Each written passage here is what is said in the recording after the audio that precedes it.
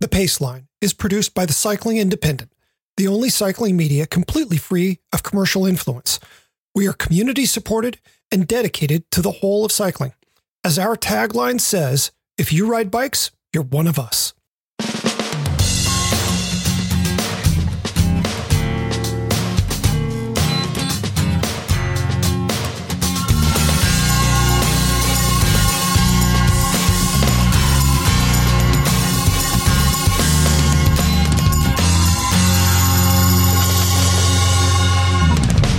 From the Cycling Independent, this is The Paceline, the podcast on two wheels. I'm Patrick Brady, and with me is my co-host, Patria Vandermark. Each week, we take a look at how cycling fits in our lives. Well, Patria, how is fall shaping up there? Are you getting like peak foliage in the Boston area? We are very close to peak here, Patrick. It's looking very beautiful. And I was out in central Massachusetts and Western Mass over the weekend where it is peak. So Boston is very, very close. It's gorgeous. We're having a great year. Where in Western Mass? How about it out there? Where in Western Mass were you? We were doing some scouting around the Northampton area, but also from Phillipston over to Northampton, which is where we're running a social distance ride on October 24th. So that's our excuse for getting out there. Oh, you may recall this. I spent 7 years in Northampton. That's where I was living before I moved to California. And I missed that place like a limb. Yeah. So you enjoyed the time you had out there? Oh, I adore that place. It's such a special location. I mean, aside from being beautiful, you know, it's a place full of a lot of really interesting, vibrant people. With 5 colleges right there, you've got a lot of people who are challenging their intellects. And, you know, then you've got a whole lot of really active people and the riding all around there, the mountain biking, the road riding, the gravel riding. It's all just spectacular. And then once the snow flies, you've got all that Nordic skiing. I don't think there are many alpine areas left around there. Not that the maybe not. We saw a lot of cyclists all. Out there. Yeah, that's right. Yeah. What kind of cycling did you do when you were out there? I did everything I could possibly get into. I was gravel riding, but I was doing it on 25 millimeter tubulars. You were one of the first. It's funny. I rode with people who would deliberately go out and look for more dirt roads for us to ride. But it's just so funny because I think about some of those roads now and with the, you know, even if I just had 32s back then, I could have gone over some of that stuff so much faster. And with like the 40s on one of my bikes, oh my gosh, I would have been ripping through that stuff. I would really love to go back and ride some of the roads that I used to do regularly. They're a little further south of what D2R2 typically takes in. But I certainly, when I did do D2R2 some years back, I did take in some roads that I'd been on previously. But there's a whole lot of stuff west of Northampton, heading up into the hills there. Whately, getting up toward Deerfield and then up toward Goshen and Cummington. Mm-hmm. Oh, yeah. Special stuff. But that's further west of what you're talking about. And I don't really know those roads. We've found quite a few amazing dirt roads and gravel and interesting trails as well in the central Mass area. And then we're extending out to Northampton and seeing a lot above and below too, because as you might imagine, scouting involves a lot of extra roads that we aren't going to have a chance to do for this ride, but they will be featured on future rides. So lots and lots of opportunities for gravel cyclists. Envy. Yeah. Yeah, you're going to have to come back. I think you're going to have to come back and do some riding. Yeah. Twist my arm. When you can get on an airplane. Yeah. I almost got on a plane this past week so that I could go do Celine's husband's ride, Dave Pryor, Unpaved PA. So I saw some posts from Celine about that. And someday I'm going to start getting on a plane again. That would be a great thing. It's now I'm putting two and two together. I met Dave when I went down to Pennsylvania this time last year when he was talking about his ride. I happened to be on a group ride with him. So now I know who you're talking about. Oh, the worlds collide. Neat. It's beautiful. Neat. It's gorgeous down there. Seeing the photos of that ride, absolutely gorgeous. Yeah. Yeah. Celine's posts this weekend were, oh, yeah, envy. Yeah. It was a lovely weekend. Yeah. It's amazing riding. Well, so since it's fall, jumping into my poll, I want to talk about fall riding and that transition that so many of us typically go through in the form of working on skills. So I'm pleased to say here in Sonoma County, the air is finally pretty passable. As of yesterday morning, the Glass Complex fire was 87% contained, which is terrific news. So that means that the fire has met the vast majority of the fire breaks and backfires that were lit. Wow. There was a little bit of smell of campfire in the air this morning, but despite that, the air itself felt much more clear. We did get some rain on Saturday. So, yeah. That helps a lot, right? Having the rain. Gosh. Yeah. Because, I mean, that pulls so much of what's in the air out of it. So when we're not on fire, most of the year, this is a really special time of year here. Even though I haven't had the long season of events that I normally have in a year, those, shall we say, more traditional smells of fall, the turning leaves, the faint perfume of the wine must fermenting when you go by wineries. Good Lord, it's better than the smells of Christmas to me. Seriously. But it's also an implicit signal that the days will be getting shorter and cooler. So there's something in my head that naturally begins to think about slowing down some. As I don't yet know what next season will bring on the social front in terms of doing events, I really have no idea if I'll be riding Grasshoppers or not, or any of the Bike Monkey events. I'm not sure that Cross is coming when it comes right down to it. Ugh. When you say Grasshoppers, what are you referring to? I'm not sure I know. Oh, the Grasshopper Adventure Series. Yeah, you and I haven't had a chance to talk much about them. So the Grasshoppers are arguably the oldest series of mixed surface events in the entire country. These started in the late 90s and, unlike a lot of events like Dirty Kansas, where it's like 99.6% gravel, sometimes not quite that much, but, near almost entirely dirt. These will sometimes be, 80-85% road with some dirt thrown in. Sometimes it's 50-50. It really depends on which event it is, but traditionally, there will be a sequence of events over the course of the season, beginning with the shortest at 50 miles and working its way up to the longest of the bunch at 96 miles. And wow.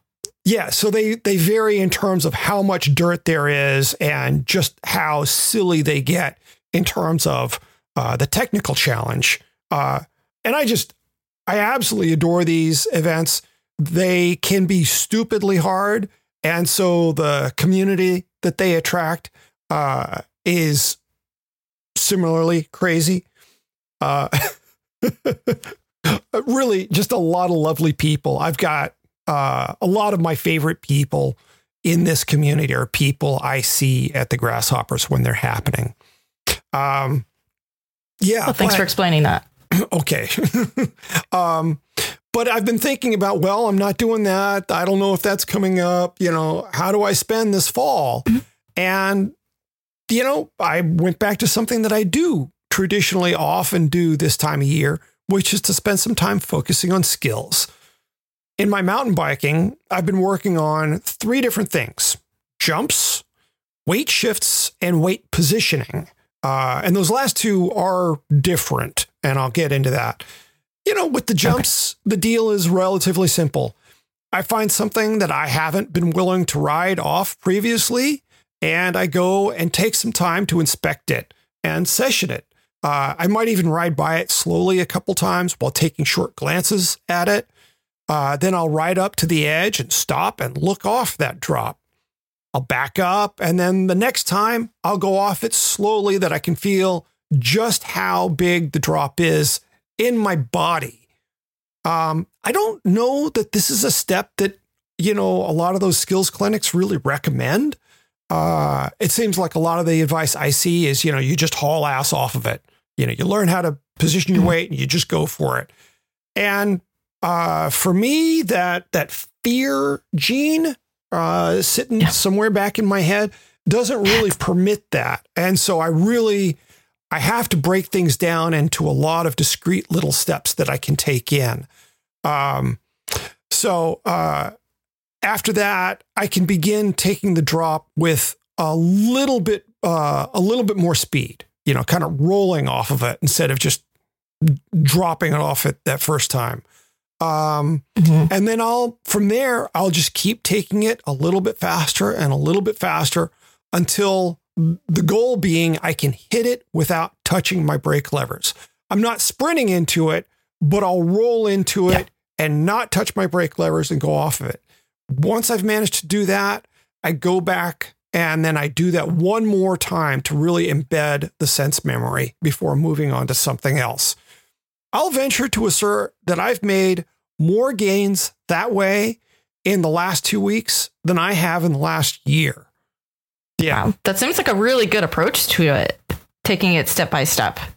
Well, yeah, I think, certainly I've read that in other people's work concerning building those skills.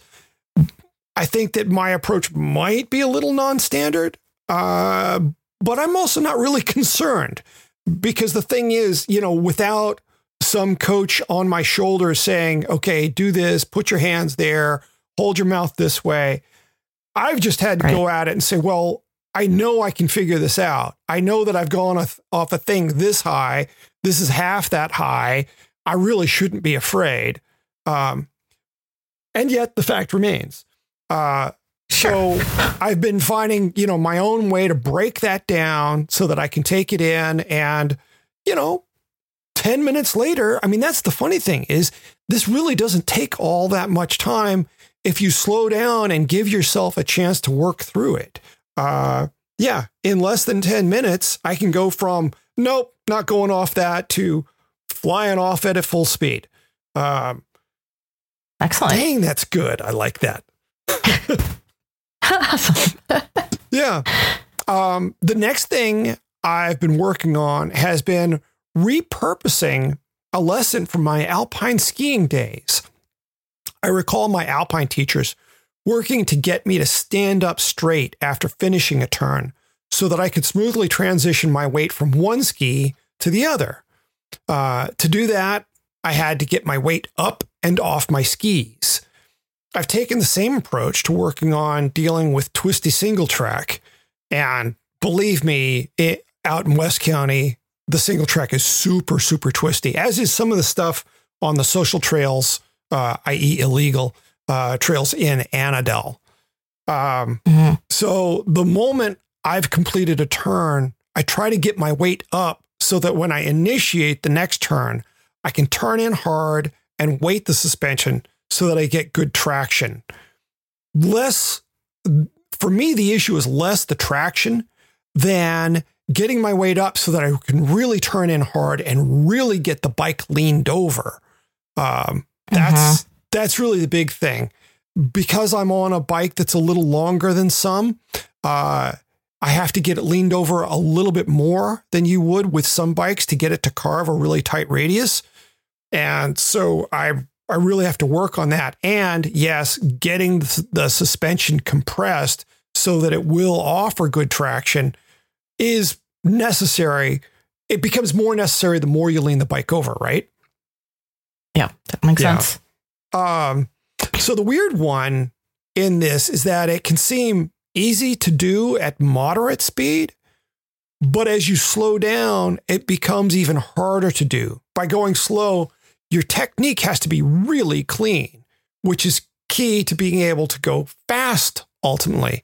That's something I'm reminded of from my music days was that there were things that you could kind of cheat your way through at moderate speed, and then you'd speed them up. And because you kind of cheated your way through at a lower tempo, just by going fast, it didn't show how sloppy you were. So you'd have to slow something way, way, way down to make sure you were really playing it clean before you could actually learn how to play it fast. And this is very much the same sort of thing.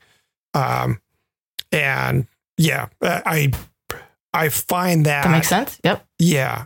I find that my cornering is also more precise the more I do that. So that's been an interesting little thing to notice lately, that there are some very tight technical spots that I used to have to slow down more previously. And as I've cleaned up my technique, I'm finding I can get my tire through a space that's 6 inches wide without rubbing something on either side of it in a way that I didn't used to. Yeah. There was one descent that's tricky. yesterday. Yeah. There was one descent yesterday. I was just flying down and had never been down it that quickly before. And it's like, I'm vaguely God adjacent right now. Patted myself on the back. Good work. Yeah. It's, there's nothing better than when you feel cool to yourself, right? It's true. Right. I don't need an audience. Yeah. No. Yeah. And it's fine if nobody else believes me. I don't care. It's my own satisfaction. So the last thing I've been working on is working to make sure I lean the bike more than I lean myself. Ideally, when you're cornering, you want your weight to be as close to directly over the tire's contact patches as possible. And the more a rider's weight is over the tires, the better the traction will be. This is also, incidentally, super handy for gravel riders. And the thing that I've definitely been working on during my gravel rides, it's that ability to get the bike leaned over and figure out how to position myself so that I'm not really on the saddle in the classic sense, but it's more on my under my inside thigh, the leg that I would throw out in the turn. And the more I do this in gravel riding, the more I find that when my tires do start to break free because of a soft surface and skid, the better able I am to control that skid and to get the bike upright again, rather than simply washing out and falling. That's another one of those things where if I can get a 2-wheel drift on a gravel bike, I feel like a god. It's just truly one of my very favorite things in cycling. Doing a drift on a gravel bike, major badass. Love it. Just love it. Yeah. But unfortunately for road riders, I'll say that this time of year is a little bit less sexy because a lot of the exercises that I'll work on are not nearly as fun. But there are things that are worth working on. This is a really good time of year to work on spin and cadence. And I did this just one day last week. I'll pick a relatively low gear, something that I can spin at 15 or 16 miles per hour, and go out and do a flat ride on the bike path, and won't ever shift to a higher gear. I'll get up to 16, maybe 17 miles per hour, and just try to stay smooth and not worry about, well, I could go faster, I'm not winded.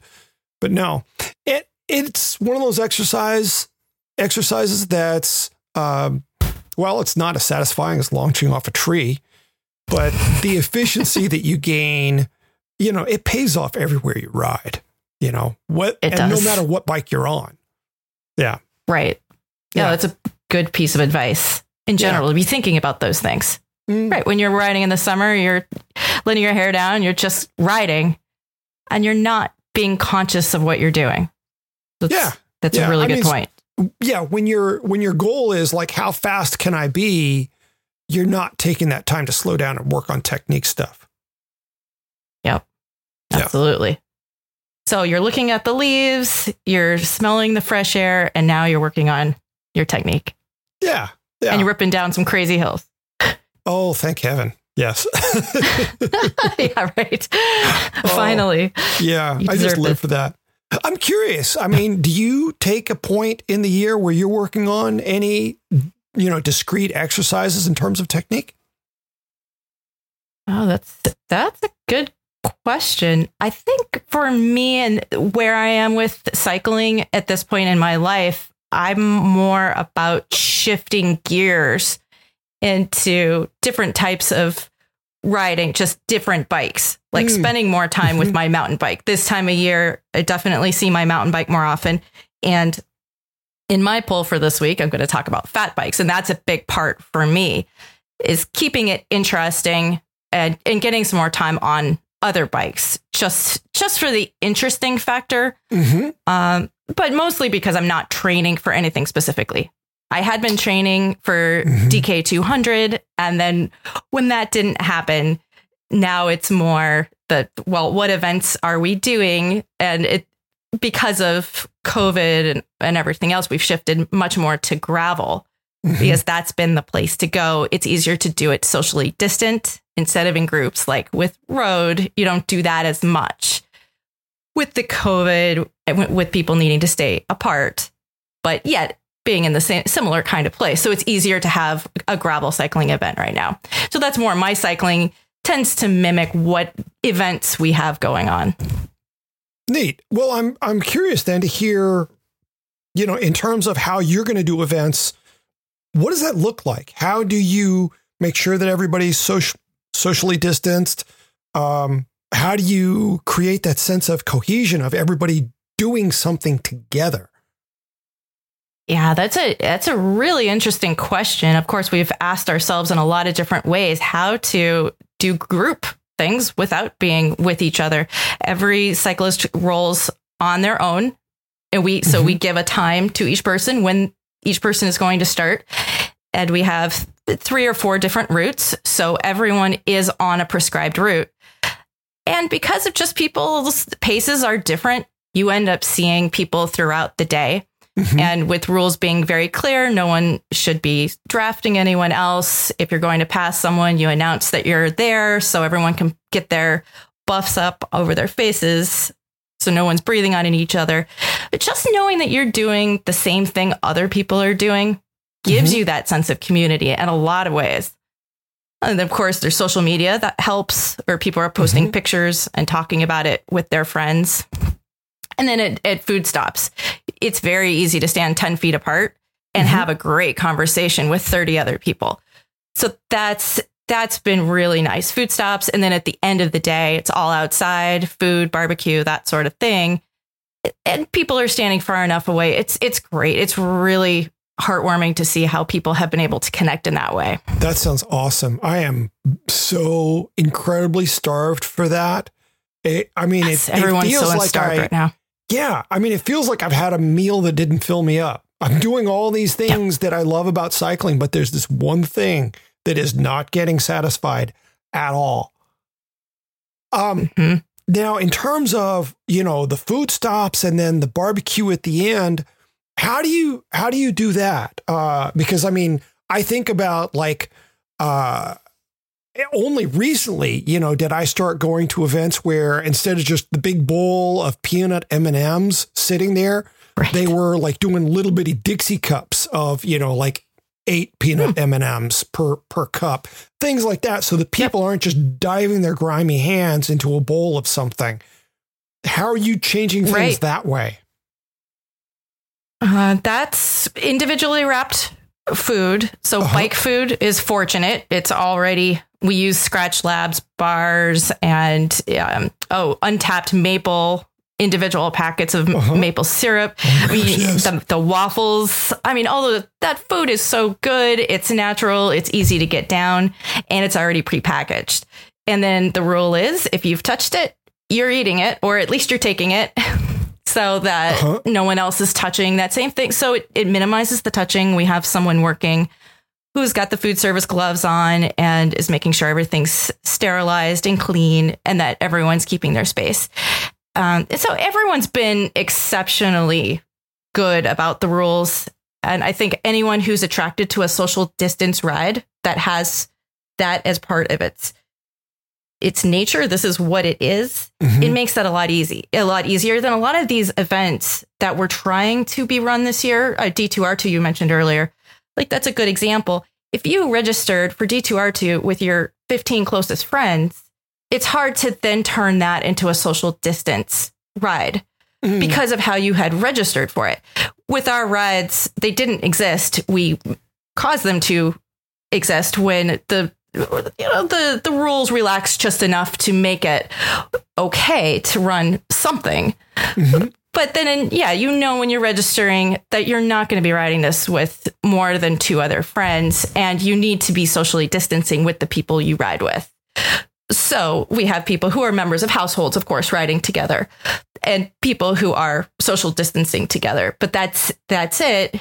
And going in with that thought in mind, it's not like, oh, now we have to break the social group apart in order to be safe. People don't feel like they're losing an aspect of the social experience that they were planning to have going in. Right. Exactly. I think that's a big part of what's really helping with something that's new that hasn't been done before or has expectations surrounding it. And the old social that we all love and we all wish we could have right now. So, it shifts it, but it still has certainly filled people in ways that, I mean, our re-registration rates have been phenomenal, very, very high. With people using the terms like, oh, yeah, I'm addicted to that. It also helps, too, because a lot of people who didn't ever feel comfortable riding in a group before can now do this, be part of a group in a way they never felt comfortable before. Oh, wow. So because they don't have to worry about a big pack of cyclists. Exactly. Oh, they don't have to worry about their pace. And that's been a real interesting eye-opening. That's right. Have been a lot of people who have been nervous about getting involved with a group situation and may not have expressed that. And it may very well be at a level that would work with a group ride, but they haven't had a chance or have been nervous about it. Because I think a lot of people are intimidated by cycling groups and not knowing etiquette, getting into a group ride. There's just so much there that is intimidating for people. Well, I'd never considered the possibility that somebody who, when everyone was healthy, was uncomfortable riding 6 feet off of the rear wheel of another rider. Well, now that you're not allowed to ride 6 feet off the wheel of another rider, that presents a whole new situation in terms of adding a safety buffer for people who aren't experienced in riding within a group. Oh, that's lovely. Exactly. It is. It's been really, really neat. Like we had one rider, just as an example, who showed up to this last ride. We had a 100-kilometer distance option. And I think this rider took something like 6 to 8 hours to complete the distance and was glowing at the end. She was so happy because she got to do this ride that she wouldn't be able to participate in any other way. She had a great time. And she had the same great time that someone who rode the same route in 16 miles per hour and went much quicker. Everyone had that same shared great experience and great feelings at the end. Yeah. Oh, that's awesome. I hope that as you run these events, you start seeing more people who haven't been doing, organized events previously out of that fear. So, definitely. It's opening it up. That's what cycling is. It really is for everyone who enjoys bikes. I think it's very much what the Cycling Independent's trying to do, is reach anybody on 2 wheels. And I don't think the cycling world is that intimidating, but then again, it is. If you feel intimidated by it, that by definition means it's intimidating. Yeah. Right. That's your truth. Right. That's your perspective going into it. And I think there are lots of wonderful ways in, which I can see a whole new poll for a future show on that. But yes, so this is a really great way to figure out some new ways of bringing people into the sport. Very cool. Very cool. Well, why don't we move on to your poll? What do you have this week? As I let you grab a drink. Oops, sorry. Oh, well, this is one of my favorite times of year, not just because of the time of year that it is now, but also because we're entering winter time. Mm-hmm. So something you mentioned last week that got my attention was that you mentioned that Californians don't, or at least in your area, don't fat bike because there isn't a need for fat bikes. And so that got me thinking. So while I'm not saying that like you need or don't need fat bikes where you are, and I'll be very interested in getting your take on this after I discuss fat bikes a bit. Have you ridden a fat bike, Patrick? I have. Yeah. Yeah. Okay. A media event, I was at a press launch for someone's bike line, and, you take everything out that they make. And so, yes, I've ridden some fat bikes, but it was on grass.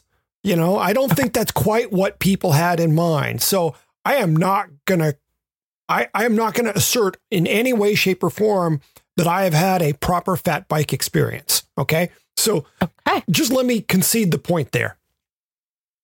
All right, good. That's one more thing to add to the list of things you need to do when you come out here next. So, challenge accepted. Excellent. So I think there is a lot that fat bikes bring to the cycling table. Okay, I'd like to discuss fat bikes, why so many New Englanders ride fat bikes, and why they have a very real place in most of the country. So I sell high-end fat bikes and have only seen their demand grow year over year. And while some people have said, oh, fat bikes came and went, I think, from my perspective, they've come and they're growing and they're becoming more popular all the time. And I think this winter, especially with gyms being closed down and people being afraid to go inside, they're going to be even more popular this year with everyone trying to stay outside in however way they can. Mm-hmm. So hopefully these thoughts will offer some insight to those who haven't considered the fat bikes and to think about your cycling a little differently. Fat bikes are fun bikes. They don't represent speed or performance with their huge tires. A typical wheel and tire size for a fat bike is a 26-inch rim and 4.6-inch wide tires. Mm-hmm. There are a few other wheel and tire sizes out there, but this is the most common. So that's generally what I'm talking about when I say fat. So relatively speaking, a fat bike will weigh much more than your other bikes. Even the light ones, mostly because due to those huge wheels and tires, they're just heavy. And they're also not remotely aerodynamic with your position and just a wide tire. You're facing a lot into the wind when you're on this bike. So if you haven't ridden a fat bike, I recommend getting on one. Take one for a demo ride and see what it feels like. Because trying to describe what fun feels like is not easy. All of your bikes are fun in a variety of ways. Like many of your bikes offer you the type 2 fun. And the definition of type 2 fun is that it's miserable while it's happening, but it's fun in retrospect. Yes. And a lot of times the adrenaline, the endorphins, other things play a role in your feelings post experience of possibly suffering on your bike. Totes. Yeah, you know what I'm talking about. A fat bike is likely to bring a smile to your face the fastest when you're out riding it, like faster than any other bike that you own. It rolls over everything. It never says no to you. And there's just a feeling of how it feels addictive. Like once you've done it, you just want to get back there and do it again. And you're not quite sure why. So you get a taste of it and you're going to want more of it. Mm-hmm. Now, fat bikes offer the opportunity to go slower. And why is this good? That's a phrase I have never heard in my life. So you got to say it again. You, Patrick, get the opportunity to go slower. And that's a good thing. Opportunity and slower are not words I ordinarily pair. So, yeah, you're going to break that one down. Okay. So as the temperatures get colder, slower riding helps you stay warmer. Everything is going to be less cold without the wind chill factor. You're more likely to be on trails. You're going to be protected in trees or just off the road, which the road is the coldest place to be. Yep. You have to work harder to go slower.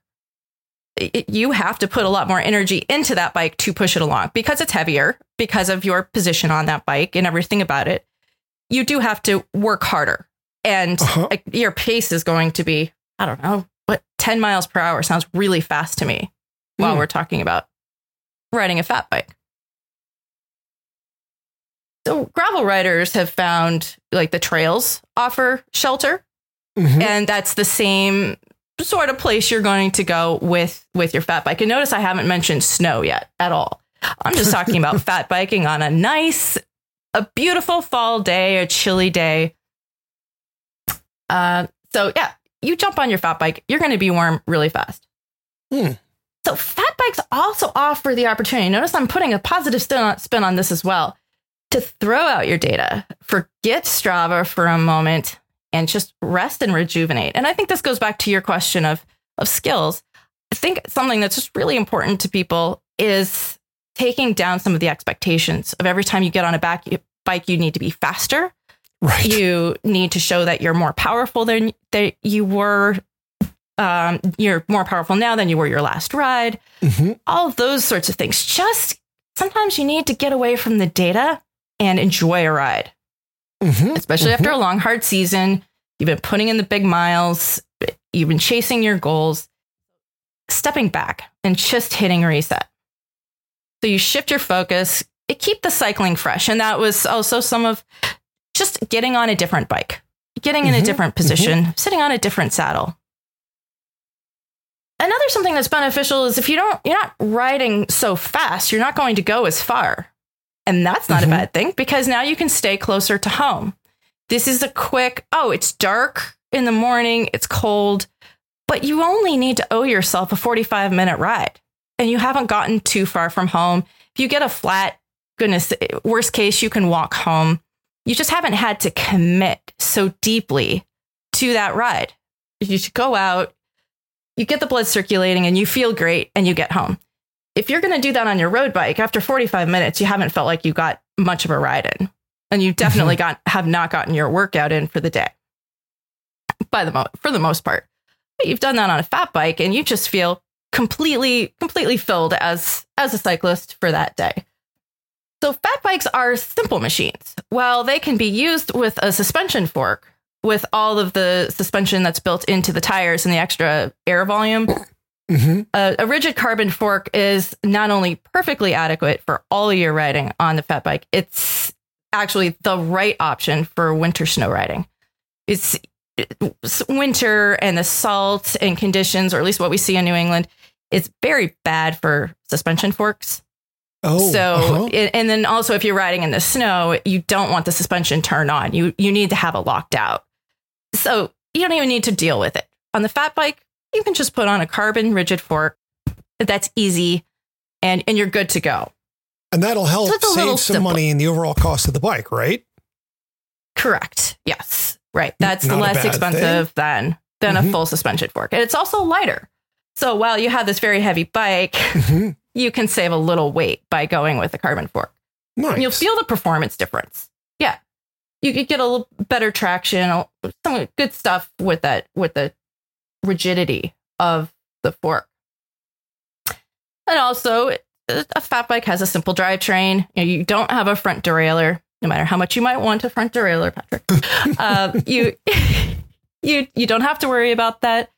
Have hydraulic brakes enclosed in the system. Again, when you're talking about winter riding, and we could talk about winter riding all day long as to how bad it is for the stuff, the corrosion of salts. And so simple parts is a good thing. It's just less to get dirty, and it's less for you to have to clean, which you can even have a fat bike that has a Gates belt drive.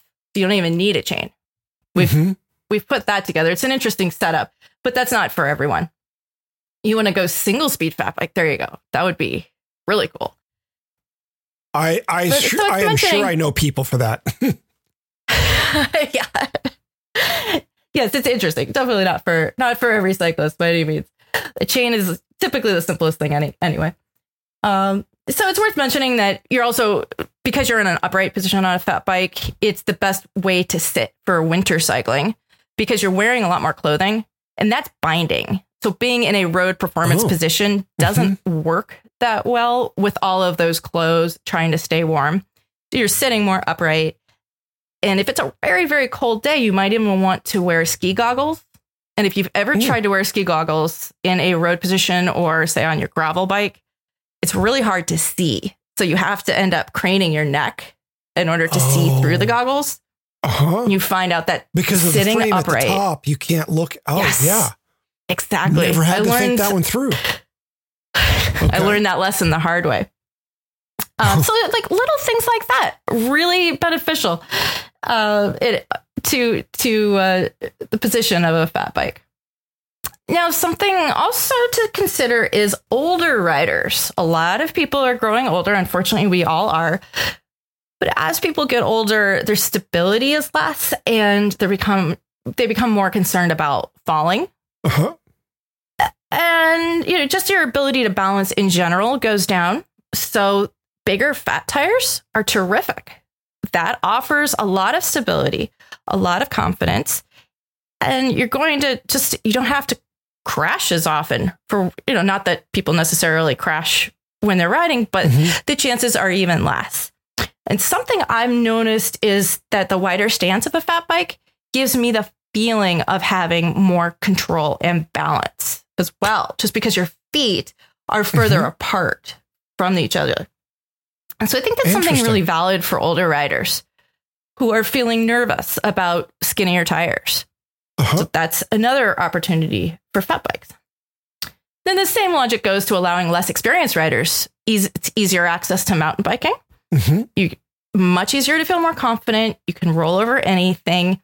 And you're just not going to have your skill set as advanced as like yours might be after a lifetime of riding, or someone just wants to be on the trails and just wants to kick around. So I hear you talking a little bit about increased low speed stability, which I think is really great. And yes, I mean, I think about if I was trying to get my mom, who's past the age of getting back on a bike, but, say it was 15 years ago, and I was trying to get my mom on a bike, thinking about increased low speed stability and a greater sense of balance and poise on a bike, a fat bike does sound really neat. What about in those conditions where you don't need to be, I'm wondering about I've ridden some 27 plus bikes, 27.5 by 3-inch tires. Is there an ability if you want to be going a little bit faster and you want to save your 4.6 or 5-inch tire for snow that you can do something else with that bike? Yeah, that's a great question because yes, there are a lot of fat bikes, but you have to make sure the spec says that it's appropriate for 27.5 with 3-inch tires, because that 26-inch by 4.6-inch tire and 27.5 by 3 is not that different of a total wheel size. So that diameter is similar. So yes, there are bikes that are designed to take both. And that's a great application. In New England, we have a lot of those bikes that have 2 wheel sets. So people just swap the wheels over for winter. They've got their studded fat tires for the winter. And then they have that 27.5 plus wheel set for the summer for all their mountain biking. And that works out really well. So you've got the one bike that works for both of those. And it makes it easier to justify as well. This is a 4-season bike. It's not just the 2 months in the wintertime when you have perfect snow type of bike. Yeah. Well, and that brings up another question that echoes from our last episode, which is we've had all these people decide, okay, I'm going to go buy a bike. As a matter of fact, a friend of mine ordered a bike in July and she got it Saturday. Okay. Wow.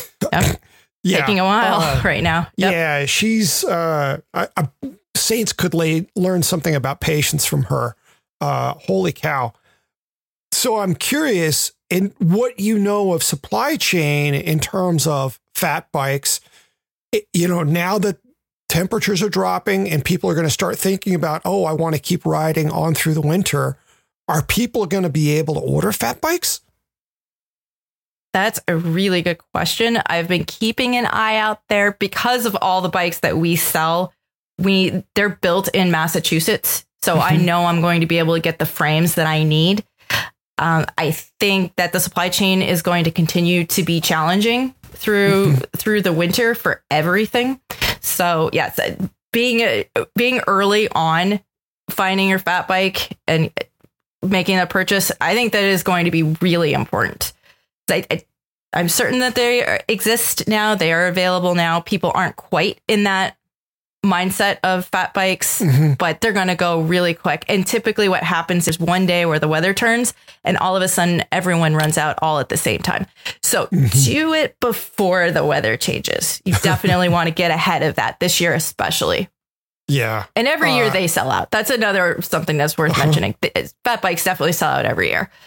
So they'll just do it earlier this year. Oh, gosh. Wow.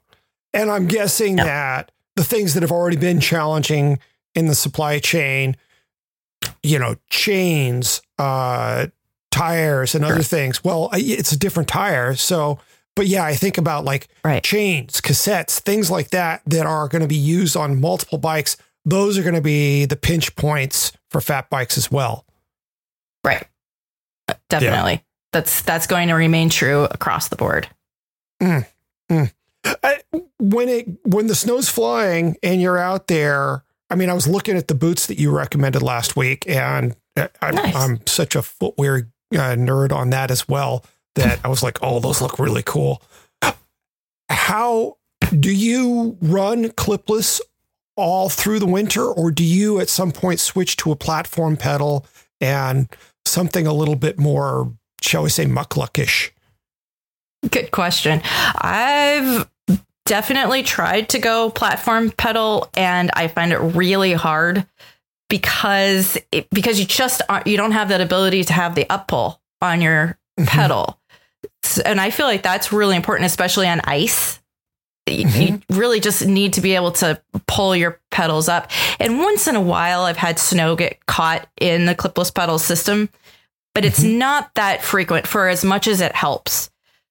I've tried to give it a go. I thought, this would be great to have a platform pedal. It's just another part of easing your mind and not doing the same thing you did all the rest of the year. But I have to come back to clipless pedals are just the best. They keep you connected to the bike. It makes everything safer and more efficient. So that's how I approach it. I do know other cyclists who use platform pedals and they like it. I'm just not quite sure how. And I know some of them are listening to this. Well, maybe we'll hear from them. We'll have a debate after that. Yeah. Yeah. I mean, I can totally see how if you're in relatively slippery or somewhat slippery conditions, having a smoother pedal stroke, which is going to be easier with clipless pedals, I can see how that would work. Now, I recall from my days of super muddy cyclocross racing in New England that we would spray PAM on the pedals to get the mud to shed as quickly and easily as possible. Is there anything that you do for ice that would offer a similar sort of adaptation? That PAM trick is a good one. For ice, it's basically taking water in a water bottle and just being able to squirt down your pedal or squirt down your shoe. That helps. I mean, if it's a very, very cold day, you just may end up needing a stick and maybe not even being able to clip in. And that's okay. At that point, you're now using a platform pedal. When you have a huge boot, you're pushing down and there is a pedal there. So you're essentially using a platform pedal. So, gotcha. Not quite as easy, but it's about the same concept. Wow. Yeah. Thinking back on some of the funny experiences that I had in frozen conditions, it's been a while. I think I'd have quite a learning curve again. Whew. Well, that's interesting thinking about it in terms of mud. Like snow is so clean. Snow cleans your equipment. Mud. Wow. Yeah. You've got a job on your hands after that. Yeah.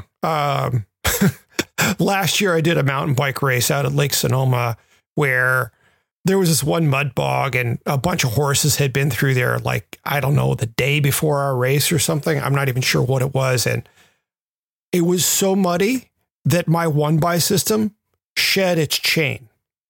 the chain came off because of the mud. That is impressive. Multiple That's times. hard to do. Not just the one. Oh my goodness. Like a half dozen times. And then you're trying to get the chain lined up with the wide, narrow chain teeth of the chain ring. Right. And that can take, when you can't actually see the teeth. Right. You have no idea where anything goes. Yeah. Why isn't it fitting? Oh, right. I got to move it a little bit more. Gosh. And it's funny because I think of ice and snow as being more difficult than that. But if it's not as difficult as that, that's encouraging.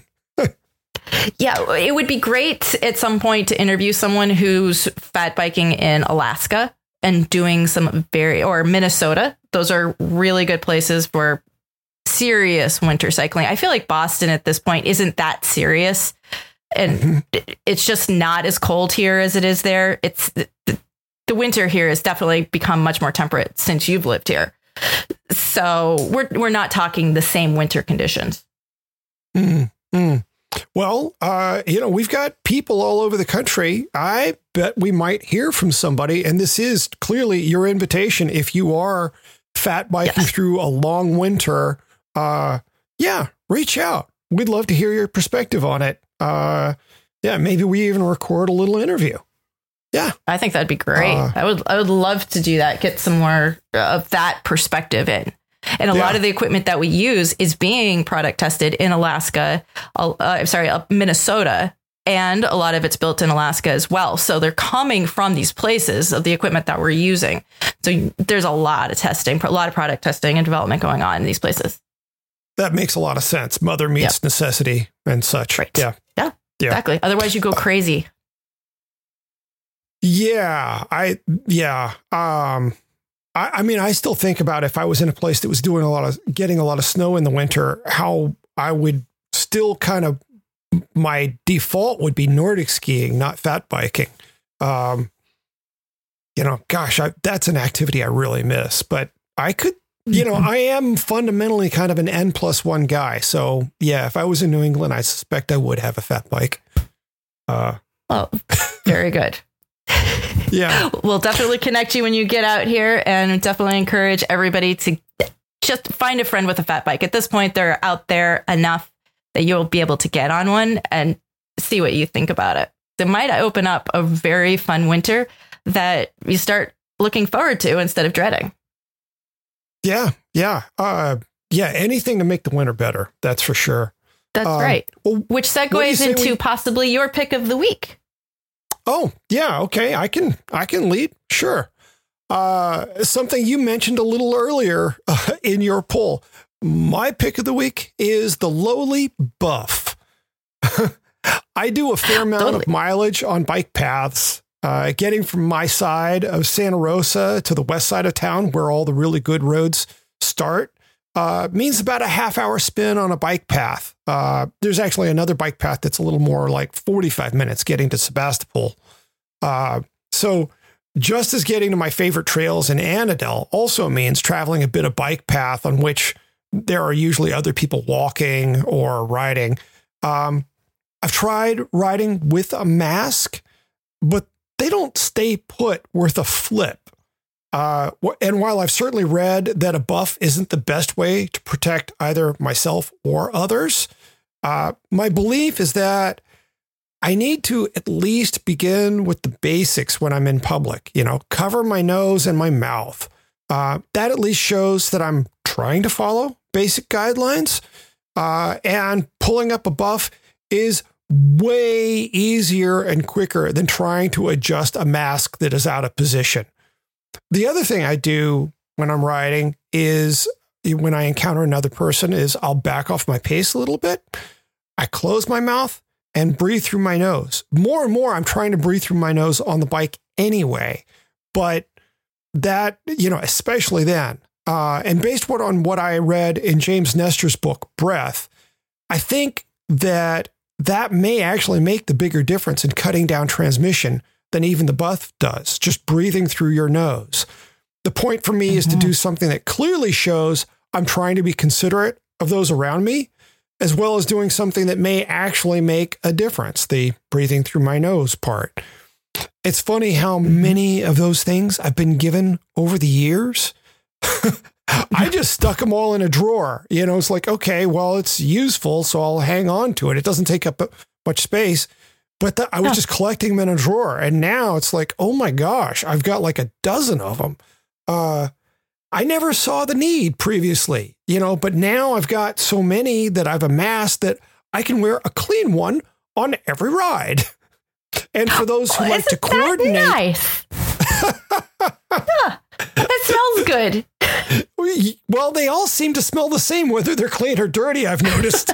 And you know, I guess it's a decent enough smell. But, you know, I should also mention, though, for those who like to coordinate, there are companies out there who are offering to custom sublimate them. So you can put on your shop logo or your team logo or some drawing from your kid. You know, it's out there. Pricing is all over the place. Some of the best pricing I've noticed on custom sublimated buffs is not coming from cycling apparel companies, I should say. Sorry, guys. Which buff do you use when you're riding? Or which is your favorite brand, since you have many? I don't even know what brands they're from. I mean, because they're all sublimated with somebody's logo. I have no idea who made them. And I think every one of them is essentially the same construction. They're seamless. They're reasonably stretchy. They're all about the same length. I don't know, 9 inches or so. Mm-hmm. Yeah, but I couldn't tell you where they came from. Some of them are clearly cooler than others. Like I've got one from Dirty Kansas. So, there you go. That is definitely the cool factor. Yeah, but I also have one from the Italian wearing them trade as well. Yeah, from a company called Pandana seems to make many of those that I've been wearing that are custom. So I would be interested in seeing if they've possibly made one or more of yours. But I've enjoyed them as well. For everything you're saying, absolutely agree with. They're so nice to wear. Yeah, well, it's nice that I didn't throw them all away because now I can go out on the bike path and not feel like a jerk. Yeah, absolutely.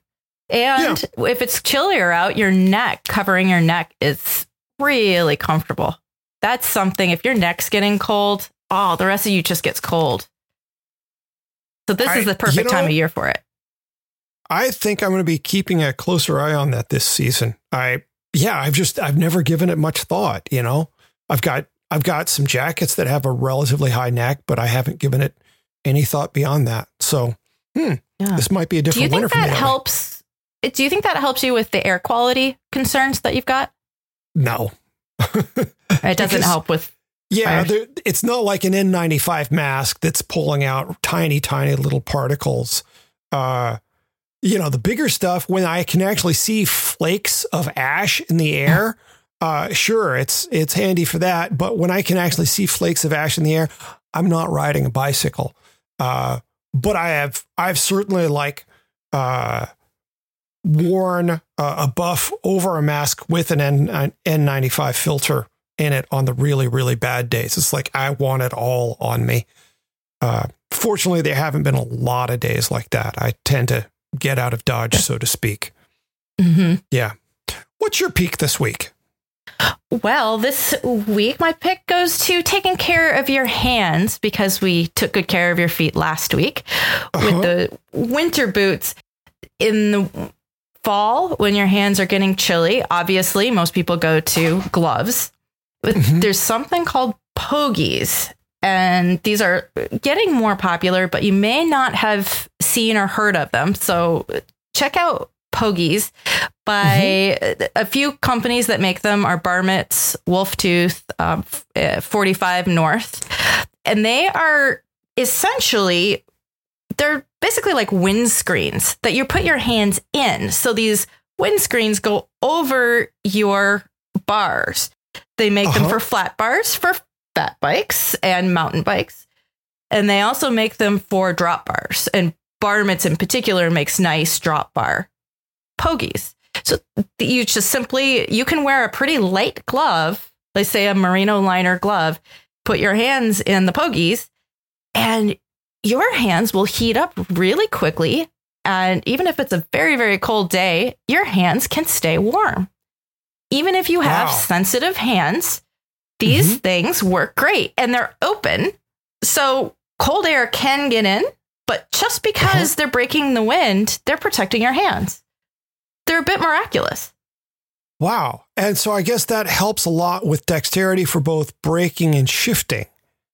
Correct. Right. You can wear a thinner glove. So yeah, you can brake while you need to, shift as you need to, especially say if you have a Di2 system or levers that are close to each other.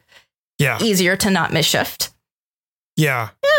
I was thinking particularly about Di2 because I put on winter gloves and it's like, who knows whether the derailleur is going to go up or down. Right. Right. I've seen that a lot. So yeah, so those are really good. The only concern with a pogie is that you can't use the drops necessarily. They have different styles. So you have to consider how you ride a bike as to whether or not you can use the drops, because you may not be able to use the drops and have access to your brake lever. And if you're holding when I'm talking about drop bar bikes the drop bar, if you hold on top of your handlebars, in order to brake, you now have to put your hand into the pogie to reach the brakes. And that could be one step that if you're trying to do a real quick brake maneuver, the pogie could get in your way on your way to the brake lever. So drop bar pogies are generally designed so that you're riding with your hands on the hoods? Correct. Exactly. Okay. So if that's your comfortable, normal position, you're good to go.